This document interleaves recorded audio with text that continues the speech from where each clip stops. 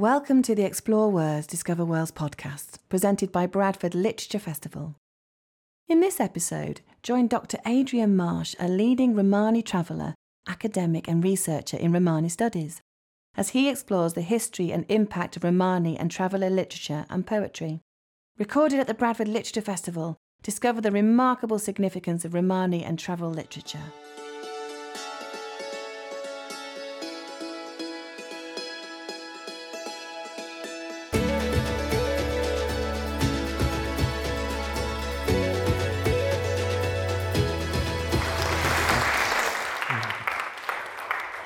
Good evening. I'm Dr. Adrian Marsh. I am Professor of Romani Studies.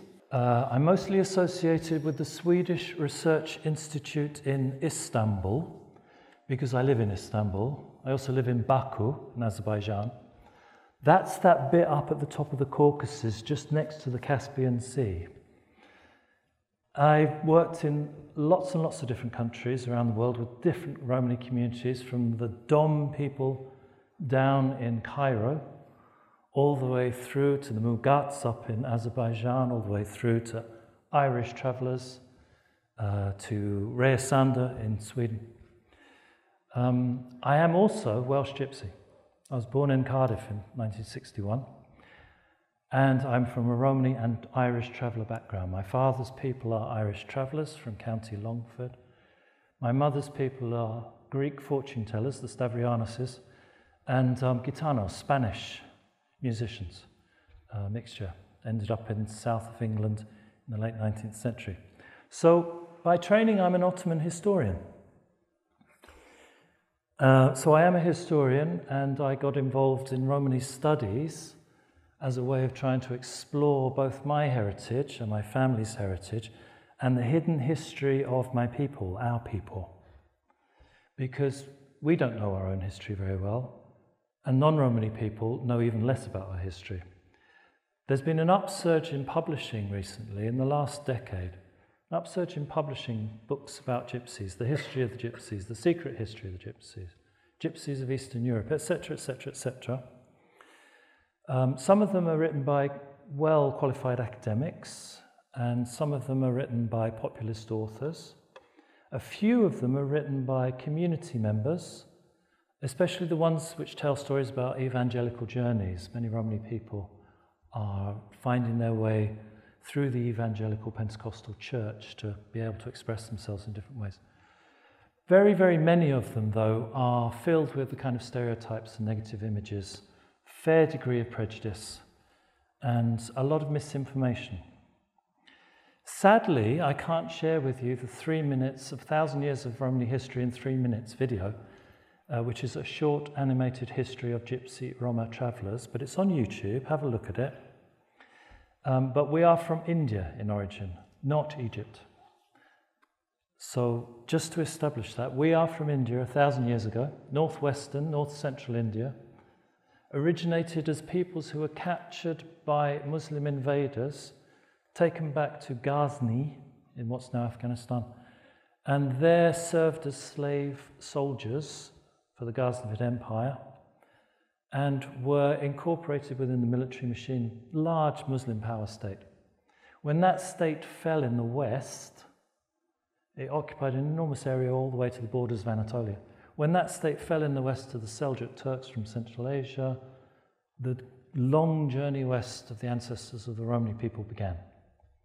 And the next time we find them having travelled through Anatolia, arriving at the court of Constantine IX Monomarchus, he who fights alone, emperor of the Romans in Byzantium, Constantinopolis.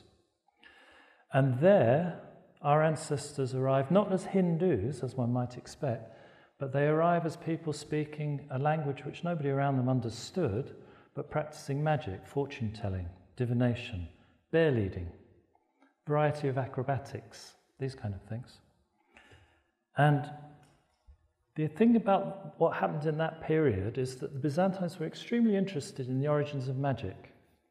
Byzantine society was a very orthodox society, Orthodox Christian, Eastern Christian, strongly Orthodox. The emperor was not only emperor, he was the head of the Orthodox Church, God's appointed. And the interest in Egyptian magic was such that well-known intellectuals like Michael Sellos, who was a kind of Grand Vizier, Chartophyrax is the Greek word for it, he was somebody who was investigating the origins of magic, both through the Bible, as in the people who are Pharaoh's magicians in the story of Exodus, and also through the kind of history of Chaldean magic and various different things. All magic is supposedly coming from the Bible, and the people who practiced magic were Egyptians, so therefore an unknown brown-skinned group of people who turn up speaking an unintelligible language must be Egyptians. Hence, gypsies. It's a contraction. So that's the kind of first point we find them in history. They stay for 400 or 500 years, from the middle of the 11th century until the Ottomans conquer the Byzantine Empire in 1453, May 1453. And with the fall of Byzantium, two things happen. One is it triggers a mass migration westwards. There's been trickles beforehand, but the mass migration westwards. The other is that a whole group of what are now definable Romani people with the Romani language, they have emerged, they have become about in the same way as many other communities are coming about in the early modern period, not least the English. Many of them stay, and they become part of the Ottoman Empire, part of the army, part of the foundries that make the cannons, part of the system of haulage, basket makers, etc., etc., but also entertainers. This is where we first find music and dance associated with Romani people. Byzantium not. There's very little popular music in Byzantium, lots of religious music, but the Egyptians did not perform for public consumption. So we have a kind of different evolution now. We have one in the east, which is in the Ottoman lands, one where there isn't slavery, where there is guilds. Romani people join guilds, basket makers, become extremely wealthy. They build a small palace on the shores of the Golden Horn, which is still there, it's lovely, which they give to Ibrahim I, the Sultan. They are that wealthy. The dancing guilds filled with young Romanis, boys of course, girls don't do that dancing in public. And the musicians, the orchestra, Romanlar orchestra, Romanlar is the Turkish word for Romani, they become part of the palace system of entertainment. There is a neighborhood which specifically caters to Topkapı, the Sultan. So they become an intrinsic part of that society. However, they are still second class because they are suspect, because they are musicians and dancers. They're also treated as not proper Muslims because they used to be Orthodox under the Byzantines. In the West, we have slavery in the Romanian lands, we have discrimination, persecution, and by the time we get to the 18th century, we have gypsy hunts, we have draconian laws in Britain under Henry VIII and Edward VI and Elizabeth, where you can be hung for being a gypsy. And we have a kind of diaspora going through British Isles, Scotland, into the Scandinavian lands. So Romani people arrive in Stockholm around 1525. They arrive in Helsinki in Finland 3 or 4 years later than that. So by this time the Romani population is spreading. They go down into Spain where they become largely intermixed with some of the original nomadic peoples who are already in Spain. So this is where we get this complexity about who is Gitano, who is Mechero, who are the people who live in caves, who are called Quinqui. But there are strong musical traditions that are taken down into Spain, and this is where, of course, Spain gets its flamenco. Flamenco is that mixture of Romani music from the east with musical forms that originally come from Berber, macans, and the kind of modes that come from North Africa. And it's that combination, ornamented singing from the Ottoman lands, etc., and the forms of music from North Africa. By the time we get to the 19th century, we have what is effectively a growing interest because of interest in the Orient, ex-Orient lux, light rises in the East. Scholarship in Europe is fascinated by the East at this point, largely because of colonialism, of course, the British having conquered India, but the Germans and others also scrabbling for territories. and people trying to find the route through to China for the spices, etc., and trade the silk and all of that. And the Central Asian game, the Great Game as it was called often, was about control of these regions. So interest in the East is at a very high point. And of course you have explorers, people like Sir Richard Burton and others, who are trying to find their way through various different parts of what is the unknown world, at least to Europeans. Burton is one of the first people who takes a strong interest in the gypsies, as he calls them, and works out, along with Owen Jones, the jurist, also judge in India, but fantastic linguistic scholar.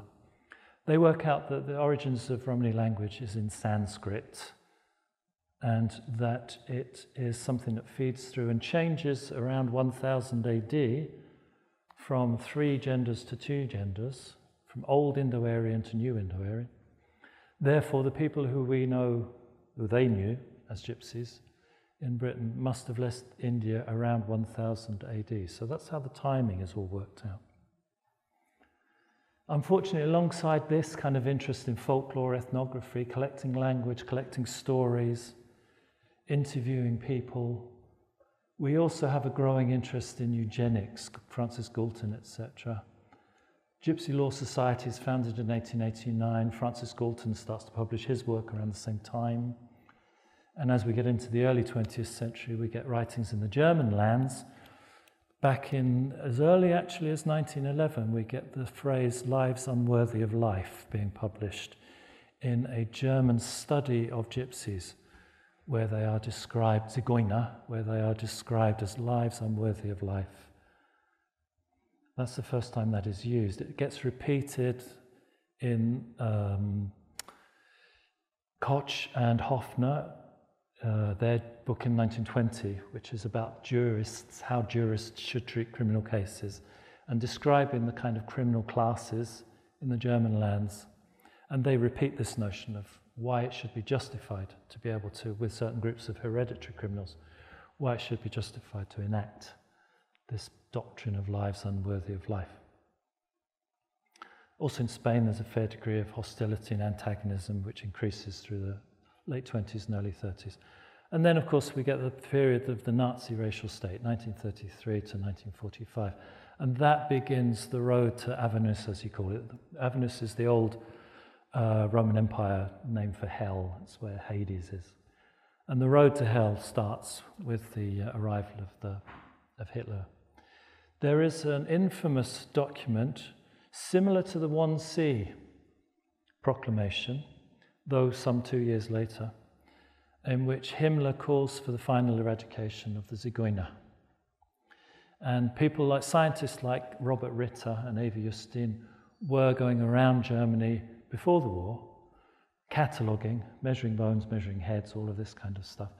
They worked for a specific department of the Office for Racial Hygiene.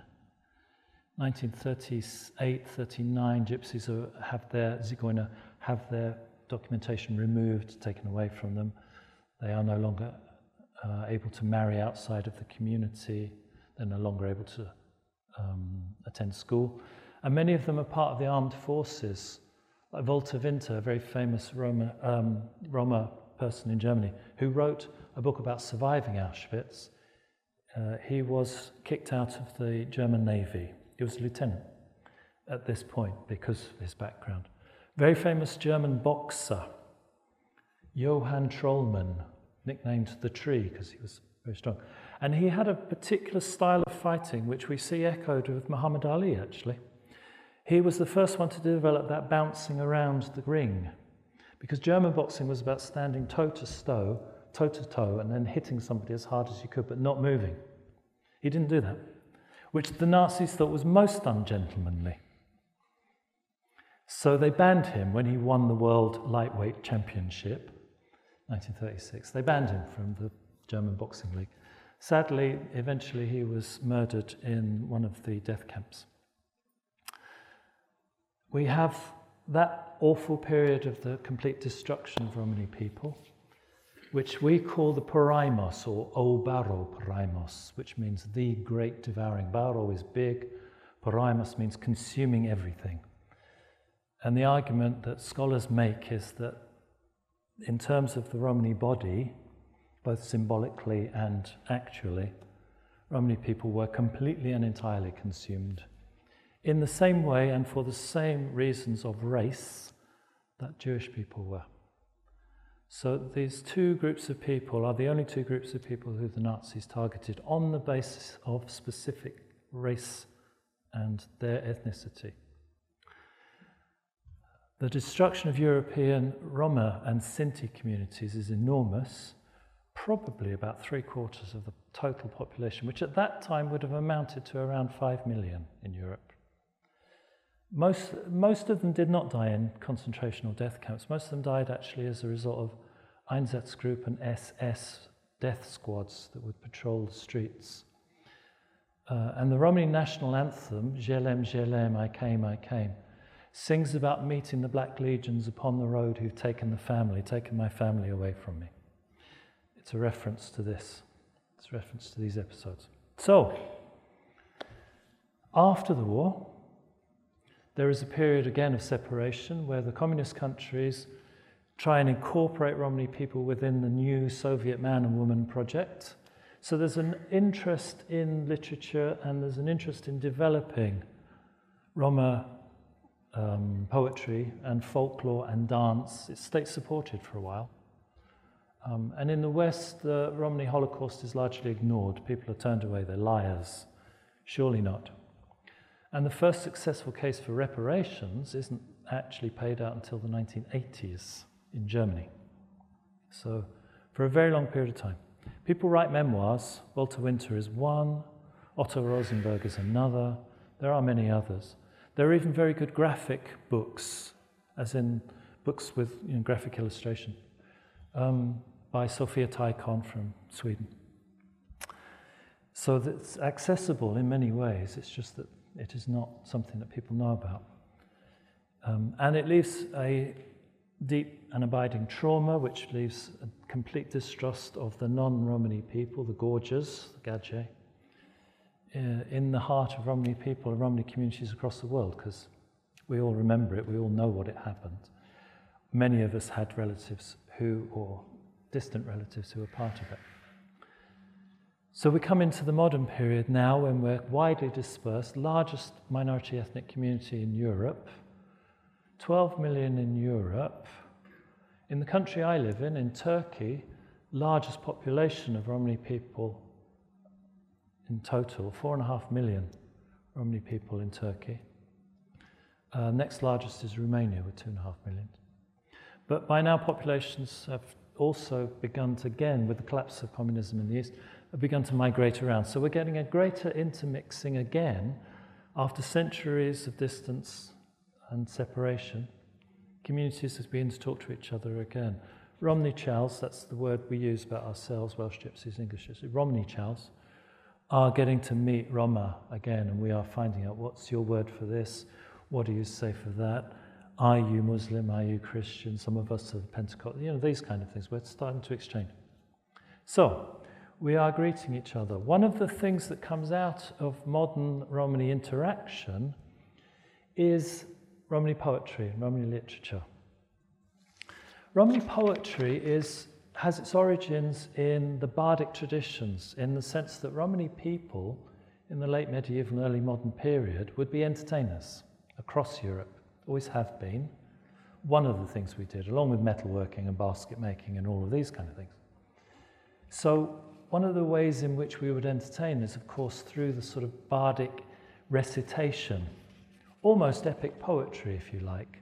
So I like to think that there is a direct connection with the epic bardic traditions that other communities inherit in the Balkans, like the Turks, with their epic poems that they recite, or in the Yugoslavian lands, where again there's this strong tradition of bards who recite epic poetry. And of course, ultimately, all of that goes back to Homer. We now are in a position where people are writing it down.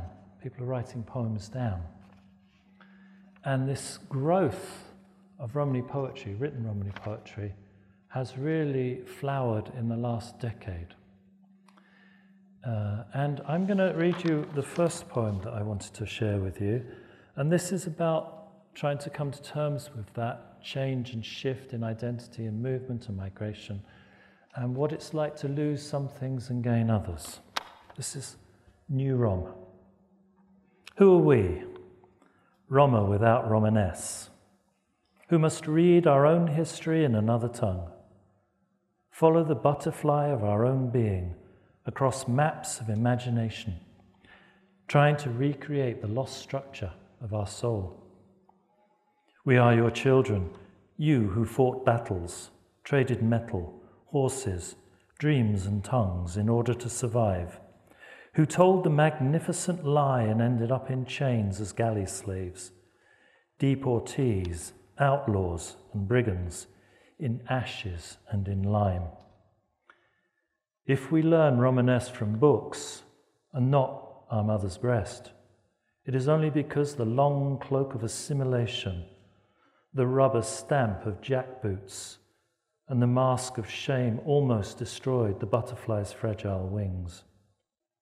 If we travel in aeroplanes rather than Vordon, it is because our journey has taken us so far apart.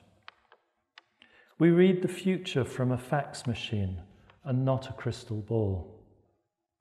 If we reconstruct history from dust and ashes, it is because this dust came from our own feet and the ashes from our bones. That's by Jimmy Story, an Australian Romani-Chal, Australian gypsy, originally from England. He uses some Romani words in there. Vordon, or Vardo, is originally an Armenian word, and it means wagon, and it's the painted wagons that are very much part of traditional British Romani experiences. Also Polish, actually. Polish have painted wagons. Central European Roma tend not to have done. They've been settled for much longer. So Vardo, or Vordon, as Jimmy Story has it, is one of those words. And one of the features of Romani poetry is this attempt to incorporate Romani words and Romani language, even quite long phrases, within a structure which is of the majority language.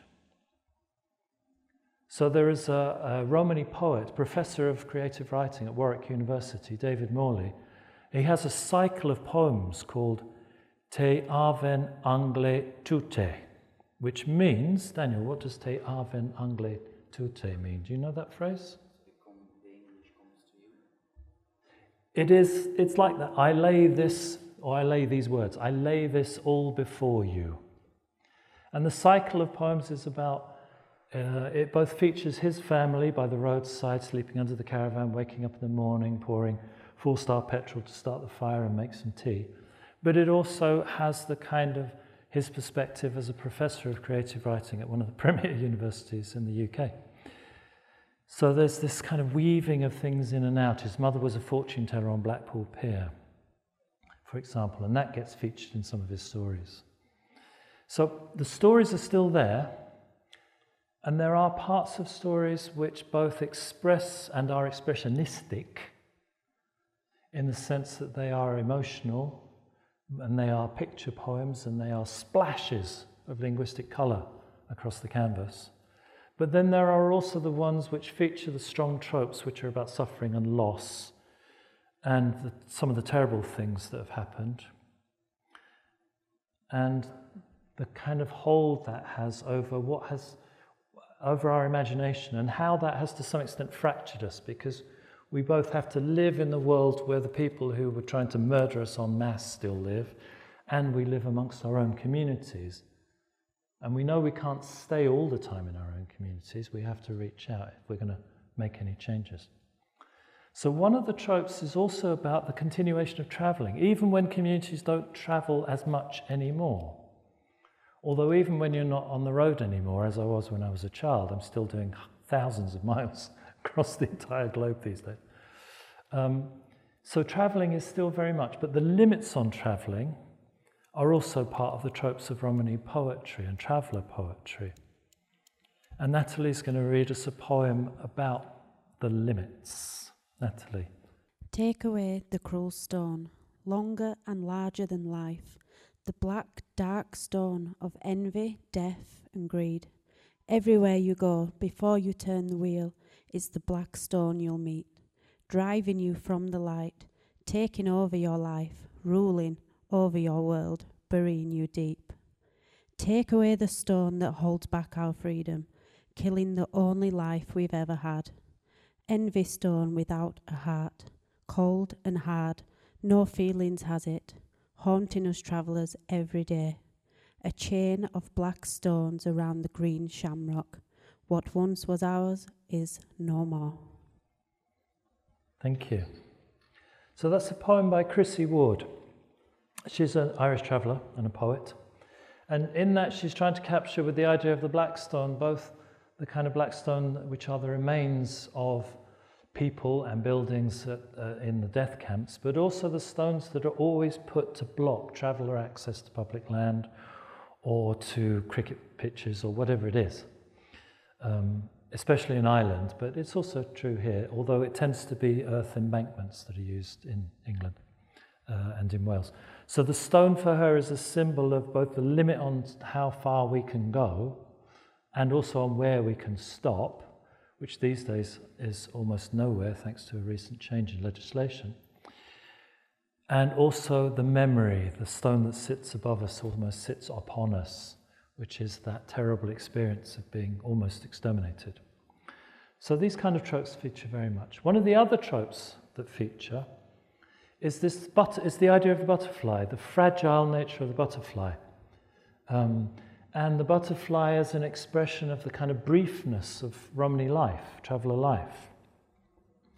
There was a poet from Poland whose name was Papuja. She was, that means butterfly.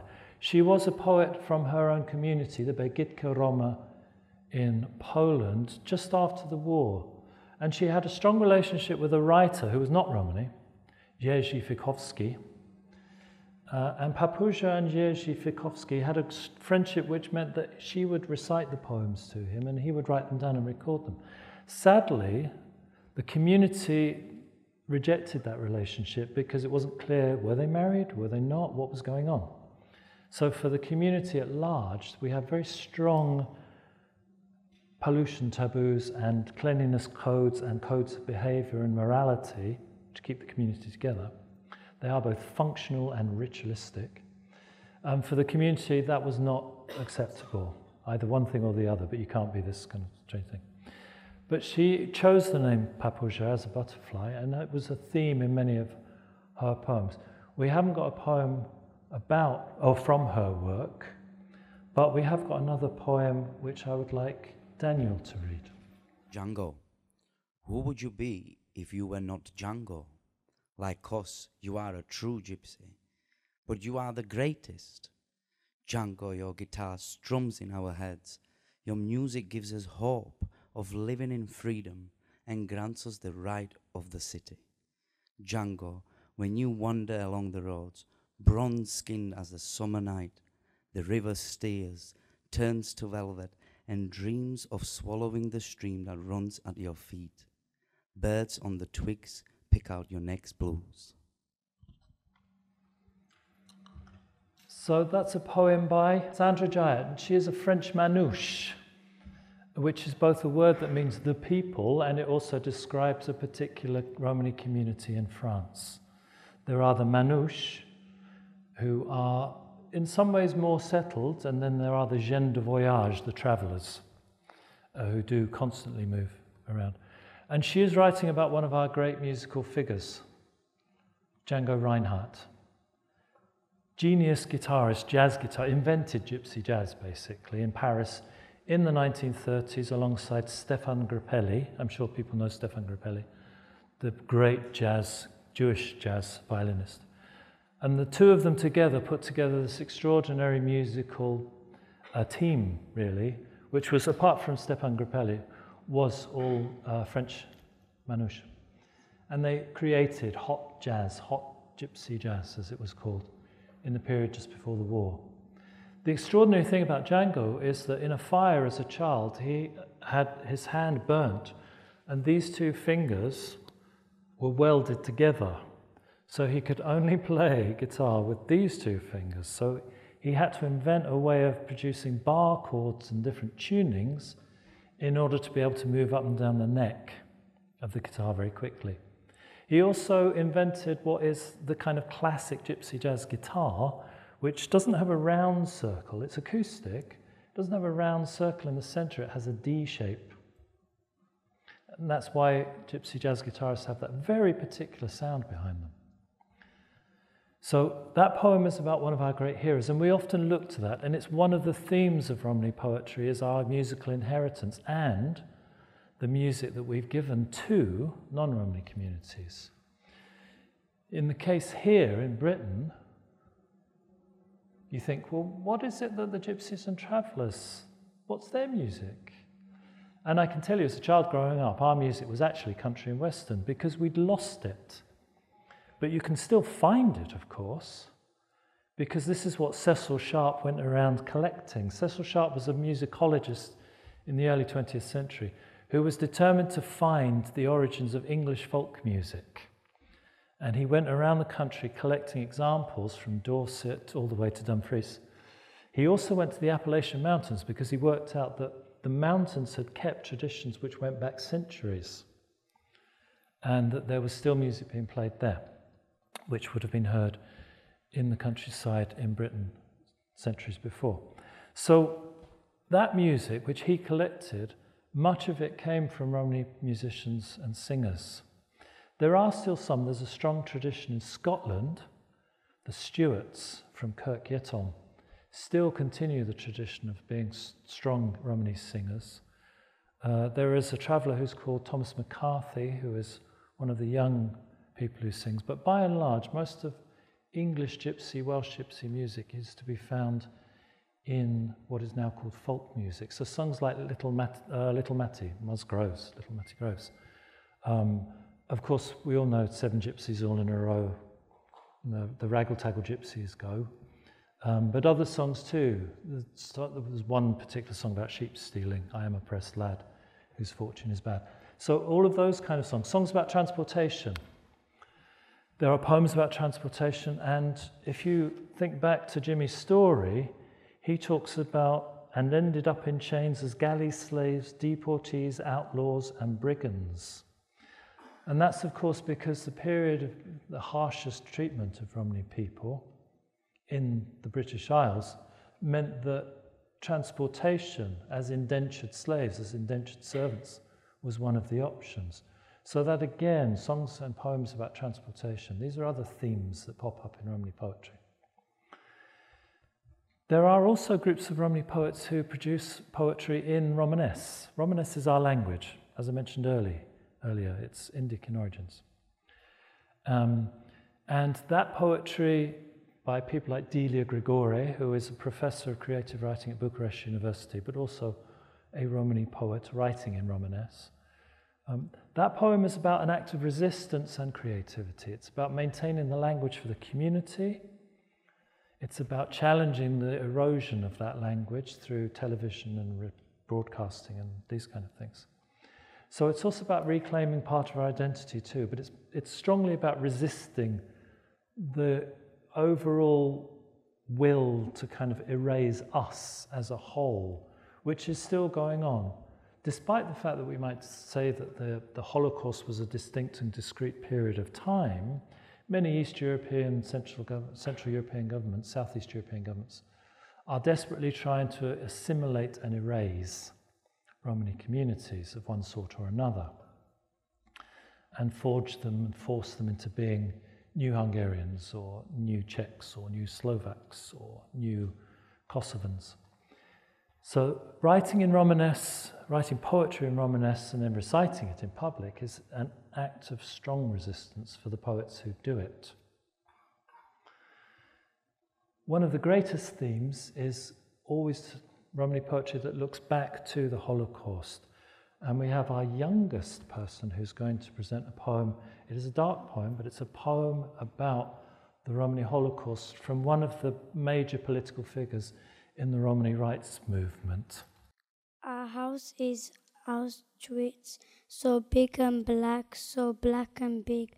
Petals of skull are hidden, strewn amidst the tall grass. Prayers rise up as fall back beneath the ashes, beneath the dreams, searching for a door, a road out. House so big, house so black, lightless house, hopeless house. As I arrive at our house, my lips turn blue. These terror years are my path. Their names are the way stations. Our house is Auschwitz, so big and black, so black and big. This is where our tears flow, destroying our sight. This is where they crushed our pleas for no one to hear. This is where they turned us to ashes for the winds to scatter. Listen, Adam, listen, Simon, Eve and Mary too, the 25,000 shadows that watch and follow me. These terror years are our path. Their names are the way station. House so big, house so black, house with no street, house with no address. Thank you.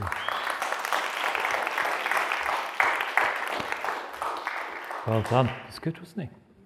Thank you.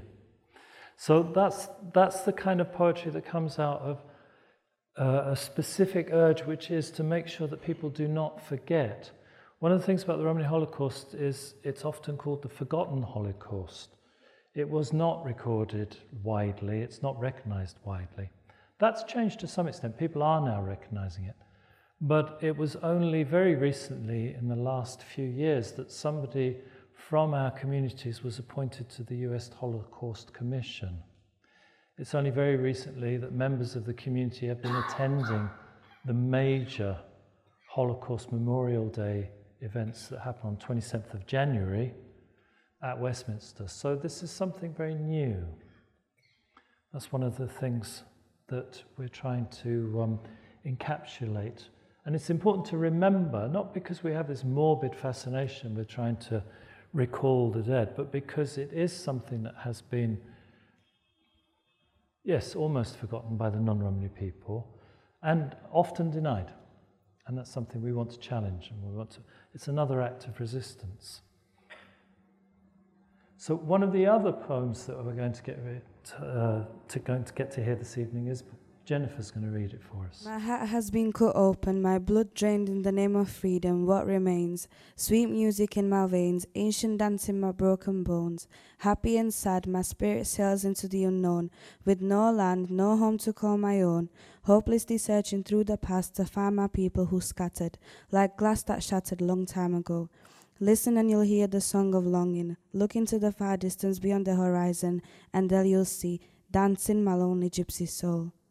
By Nadia Hava-Robbins. I think in terms of the poetry of peoples of oppressed who have been oppressed, and the poetry of people who have been erased or attempted to be erased, there are always going to be these similarities in imagery and themes, and notions of fragility, whether it's leaves often feature in Jewish writers' poetry about the Holocaust, or the Shoah as it's called. So leaves, that's one of the themes that crops up quite a lot. So there are these different communities have different ways of expressing notions of fragility and the kind of tenderness of loss and all those things. But yes, I think these themes are all very, yes, it's the common experience, I think, which is true. So those notions and those ideas, one of the key things about the poem that Jennifer just read is that it also brings in this notion of the sharpness of joy and sorrow all at the same time. And again, that's one of the things that you find coming through Romani music. Frequently you will find that if you think about flamenco, and somebody like the great, sadly gone, Jose Galan, one of the most extraordinary Gitano flamenco singers, his music captured that terrible point of joy and pain at the moment of song. And that was all about the expression of his gypsy soul, as Nadia's poem calls it. That's about that idea that there is this moment of existence which can be captured in the lines of poetry or the lines of song, and it can both bring tremendous joy, almost delirium, but again, this deep well of sorrow because of this terrible past, and it's how those two come together.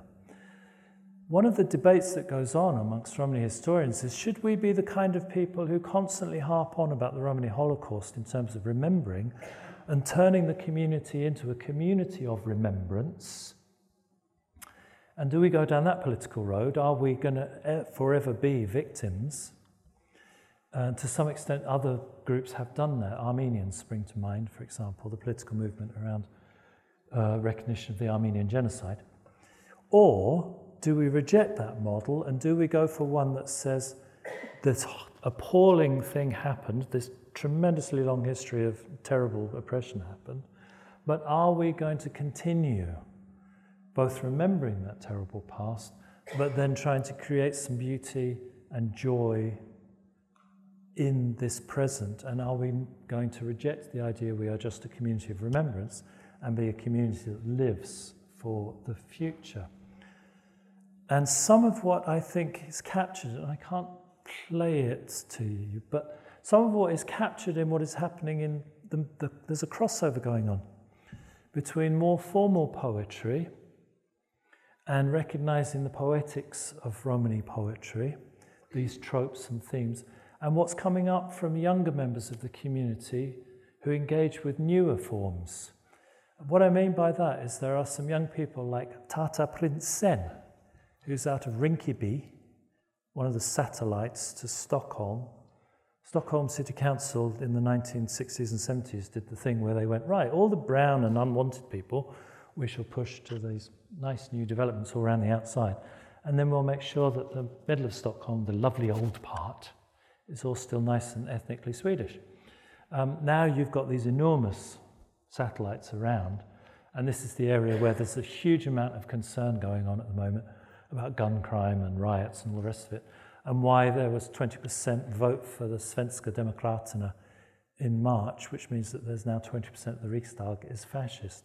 However, one of the people that comes out of Rinkeby is Tata Prinsen, who is a young resande and traveller he likes to use the old word tatare, which is somewhat confrontational both for his community and the outside community.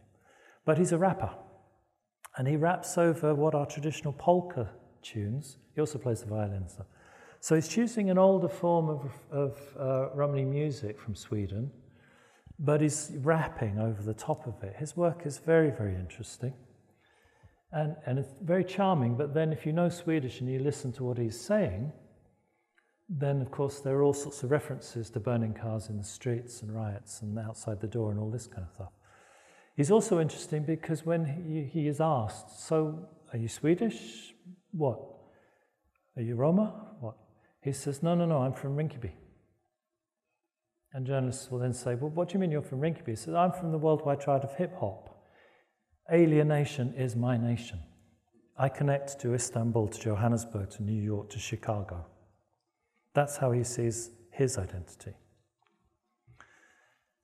The other person, there are numbers of others, but the other person is somebody I know, because he's from Istanbul, and his name is Ceza, which means punishment in Turkish. He has a great sister who's a rapper as well. But Ceza works with a musician called Mercan Dede. He's a dervish, a Mevlevi dervish, who is also a musical genius. Produces these wonderful compositions which bring in musicians from Serbia on brass instruments, Roma musicians, and all kinds of other people from Turkish tradition, the Romanlar tradition of music. And then Ceza raps over the top of them. And I can only play it on my iPhone, so maybe I'll let that run while we're ending. But that seems to me to be where the kind of political expression, Ceza sees himself as Romanlar and Turkish. He sees himself as Turkish first, actually, Turkish Muslim, then Romani. But what he strives for is not to be a minority, but to be equal under the law and before the constitution of Turkey. So he's looking to the secular state, which we currently may or may not have, let's face it. He's looking to the secular state as an equal partnership. We should be included. Very different approach to European Roma who are going for minority rights. But in that, we find the new forms of Romani poetry, I think. And we find new voices, young people, who are engaging in that. And I think I will leave that there and ask if anybody else has questions. Bearing in mind that people live across such a vast area of the world, and obviously education is relatively recent. How long ago is it since your histories were handed down orally, and when did you start to sort of collaborate and write things down? Actually, one of the issues about being an oral culture, as I'm sure other people who are from oral cultures, is we're not illiterate, we're just non-literate, and our culture is around orality, is that the history doesn't get handed down, it gets lost, it gets erased quite quickly. And one of the things that is also true is that our community has an enormous energy and impact in terms of advocacy and activism. There are lots of young Romani people through the 90s, through kind of sponsorship of Open Society Foundations and other donors, became lawyers and journalists.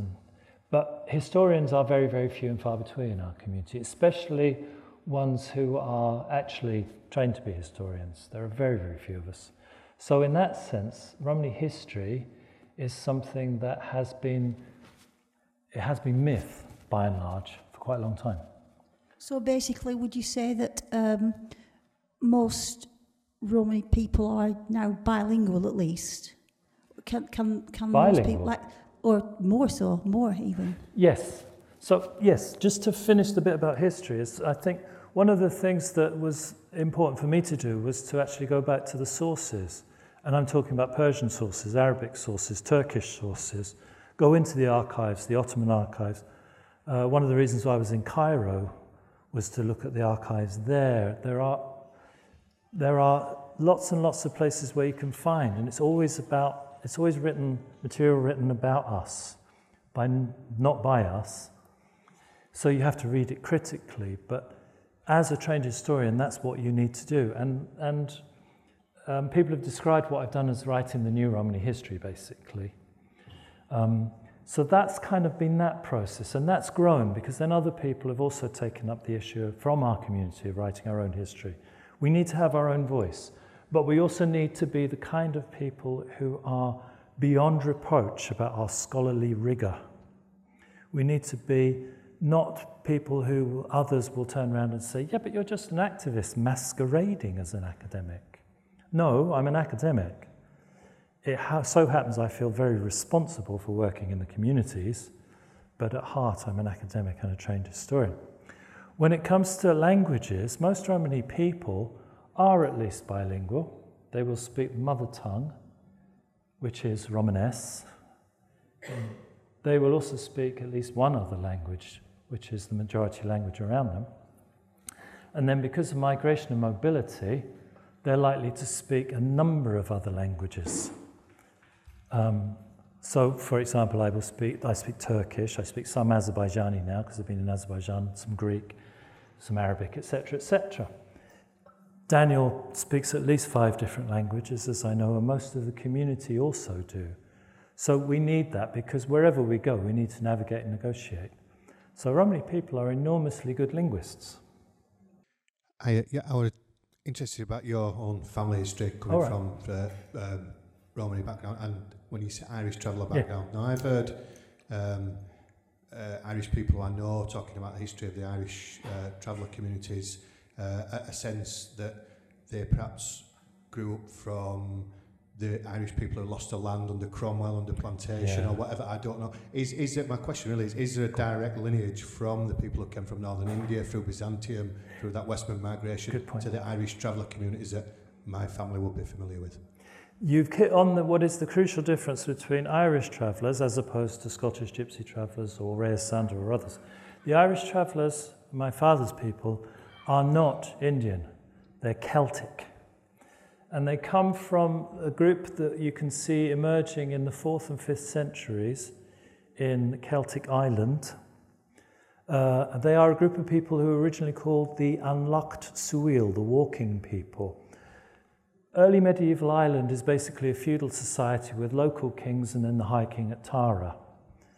And it's quite an organised society in the sense that people have particular places. There were warriors, there were merchants, there was etc. Farmers, of course, because they produce a surplus upon which everybody else lives. The Anluksuilan, they don't fit into that pattern. They are the cunning folk, the herbalists who wander. They are the blacksmiths who are moving for metalwork, these kind of things. So the walking people are these kind of, there are outsiders, but in early medieval Irish society, they do have these necessary functions. When Romans leave Britain, 410 the legions go, the Irish sweep across the sea and they establish the Kingdom of David. The Welsh will tell you it was a Welsh kingdom. It wasn't, it's Irish. And of course, who are the most mobile population with no ties to the land that you can bring across? It is these people. So we're talking about a group of people who go back to at least the early 5th century, possibly the 4th, but we don't know. Early 5th century, and who move into the British Isles literally after the Romans go. So they've been around a very long time, but they are not Indian. They do have a language, Shelta, and it is an old form of Celtic. And there are 4 or 5 different dialects of Shelta, some of which are often called gammon as well, but that's a kind of backslang term. But yes, so old people, much older than the rest of us actually. And however, the key thing is, what's their shared historical experience? And their shared historical experience is almost exactly that of Romani people. The Cromwell connection is one that majority Irish people say because they want to say, yeah, but they're really us, aren't they? Well, no, they're not actually. And genetically, a number of studies have been done which prove that the Irish travellers are not genetically the same as Irish people. And the other thing to remember is that there has been a degree of intermarriage over the centuries because of constant travelling together. I'm not saying relationships between these two communities are hunky-dory, they're not always, but clearly partnerships are formed like my parents. So the Damari people, the oldest gypsy group, if you like, they wouldn't like me to use the word gypsy about them, but the Damari people, they come out of India in the 8th century with the first lot of Muslim invasions by the Umayyads. And they come out with a language which has masculine, feminine and neuter genders, like French or German. After 1000 AD, the neuter gender words are reassigned through the process of that linguistic transformation, which is also going on at the same point with Old English. Old English is shifting from a 3-gendered language to a 2-gendered language around the same point. And by the time we get to Caxton and Canterbury Tales, which is not Caxton, I know, I should have said something else there, but Caxton was the printer. But anyway, by the time that happens, of course, all those words have been reassigned, and with English is a 2-gendered language like Russian and many others. So Damari is the language which holds on to. Now, the question is why? Why does a language hold on to 3 genders in the face of what are shifting and changing patterns around it? And the answer is because of an isolated community. The Damari are effectively an ethnic isolate within the wider Umayyad Caliphate. And although many of our traditions, even Romani traditions, stem from Islamic practices around pollution, taboo, cleanliness, these kind of things, we were never part of that because our peoples were kept Hindus. For very useful and specific and strategic reasons, you could use a group of Hindu troops to go and put down other Muslims if you were a Muslim ruler. You're not supposed to use Muslim troops against Muslim populations. Obviously, this didn't always happen, but that's why you kept these people around. So ethnic subunits were often part of the Umayyads or the Abbasids or later Islamic polities because they were very useful to be the bad people. And of course, you see the British do this in East Africa when they bring in the Pakistanis or the people who will become Pakistanis. And they use those to then be the buffer between them and the larger African population. So early Islamic power states were doing the same kind of thing when it came to these people. But yeah, 3 genders. Thank you. Follows perfectly, because I was just going to ask about religions amongst the Romani, and you've mentioned a little bit about that, not just now, but like Christian, Hindu, Jewish, is there What's the story about Romani? Are they just like everyone else, or is there a predominant line of tendency to... There isn't predominant lines and tendencies, apart from the one of moving through territorial spaces and cultures whereby if you stay long enough, you may make choices about becoming part of that. What there is, though, the second bit to that answer is there are specificities which exist nowhere else. Amongst the Irish Travellers, for example, if we're thinking about the widest possible community, Irish Travellers are extraordinarily devoted to Virgin Mary as Queen of the Gypsies. She was actually appointed Queen of the Gypsies by Giovanni Paolo in 1992 in a papal encyclical where he recognised that the Gypsies are a people without a nation, and he didn't bother about the not Indian distinction. He just went, right, you're all Gypsies. And he awarded them to, as all of us, to the Virgin Mary. And they are, Irish Travellers are wedded to the worship of the Virgin Mary to a point where it's probably quite idolatrous. And they are very, very Marian in their whole approach. And she's not just somebody who you kind of pray to, she's also a member of the family. I mean, it's like lives with you and protects you and makes the kids get better and all of that kind of stuff. So it's a distinct relationship. Muslim Rom who live in Turkey, there are parts of them who come from an old dervish tradition, the Kalenderis. So their relationship with Islam is kind of Sufi, really, which is one of the reasons why Sunni Muslims in Turkey, even now, say, you're not proper Muslims, you don't pray 5 times a day, you drink in the streets, etc. But there's a strong thread of Alevism, Shiism, amongst Turkish Romanlar. And it goes back to these kind of days. And you'll find that Roman Catholicism is often different in its expressive forms, again focusing on saints and the Virgin Mary. The key thing is, though, what's the fastest growing Christian religion in Europe today?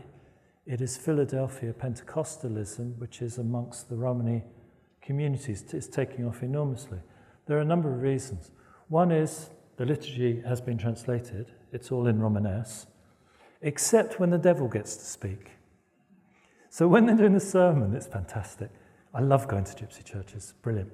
When the devil gets to speak in the morality plays, there's always a morality play halfway through. You know, this is why you should do it, because the devil will get you. The devil always speaks English, which I'm always delighted by. The priesthood is all Romani, so it's autochthonous. It's governed and run by Romani people. And it brings the third reason why it's popular is because it's bringing together Roma, Gypsies, Irish Travellers. It's bringing everybody together under kind of one big tent, as it were. So that's what else makes it popular. The Romani languages, there is only one Romani language. So just, I'm sorry if I confused anybody. There's one Romani language. 60% of it goes back to Hindi and Gujarati and Urdu. It's Indic origins. There are lots of different dialects. There's possibly at the moment around 50 or 60 across the world. And the reason why there are variations is the same reason why British English is now a variation of the wider world of English speakers. There are little idioms which come up in my version of Romani as opposed to the one that Daniel speaks. We speak what is called Pogadi Chib. Chib means language. Pogadi is actually a Romani word for broken. So we speak a Creole. Can you prove the grite grass? Sounds like English, doesn't it? And I'm actually asking you, can you take the horse down the road to the field, please? Whereas fully inflected Romanesque, which is the kind of Romanesque that Daniel and his community speak, is much less influenced by the dominant majority languages, but there are loan words. The Sinti, they are Romani. There is a kind of need, I think, amongst modern Romani writers and cultural producers, knowledge producers, to maintain a distinctiveness in the face of what's become an almost overwhelming Roman nationalism. There is a strong body of Roman nationalists who are politically active, and they're dominating these big organisations like the European Roma Institute for Arts and Culture. And in the face of that, a lot of us are kind of stepping back and going, wait a minute, we're not all Roma. And there's a diversity and a wonder to this diversity. So the Sinti say, no, we're from the Sind, hence Sinti, and we are geographically specific in our ancestry. They even got it down to which raid Mahmud of Ghazni captured their ancestors. It was the third one when he crossed the Thar Desert and raided that temple. There's that degree of kind of trying to separate out but maintain commonalities but a distinctiveness. There's also Sinti in Germany. They were the ones who also suffered. There are Sinti in Poland and in Austria. And a lot of anthropologists, not Romani, but anthropologists and ethnologists who work on us will say that British Romani-Chals are originally Sinti, but I'm not sure about that. Anyway, thank you. Italians, yeah, Sinti. I think, bless you, by the way, Chok Yashar, may you live a long time. And the answer to that is, may you be there to see it. We have all these little phrases too. Thank you so much for all of your interesting questions, and thank you so much for listening. If you're interested in reading Romanesque, there are quite a lot of books out there which you might want to look at. If you're interested in hearing Romanesque, there are sound files at the Manchester University Romani Language Project. Also, you can find it by Googling, or better, DuckDuckGoing, because why do we use Google? If you Google Romlex, the Romani lexicon, you will find sound files there. Thank you very much.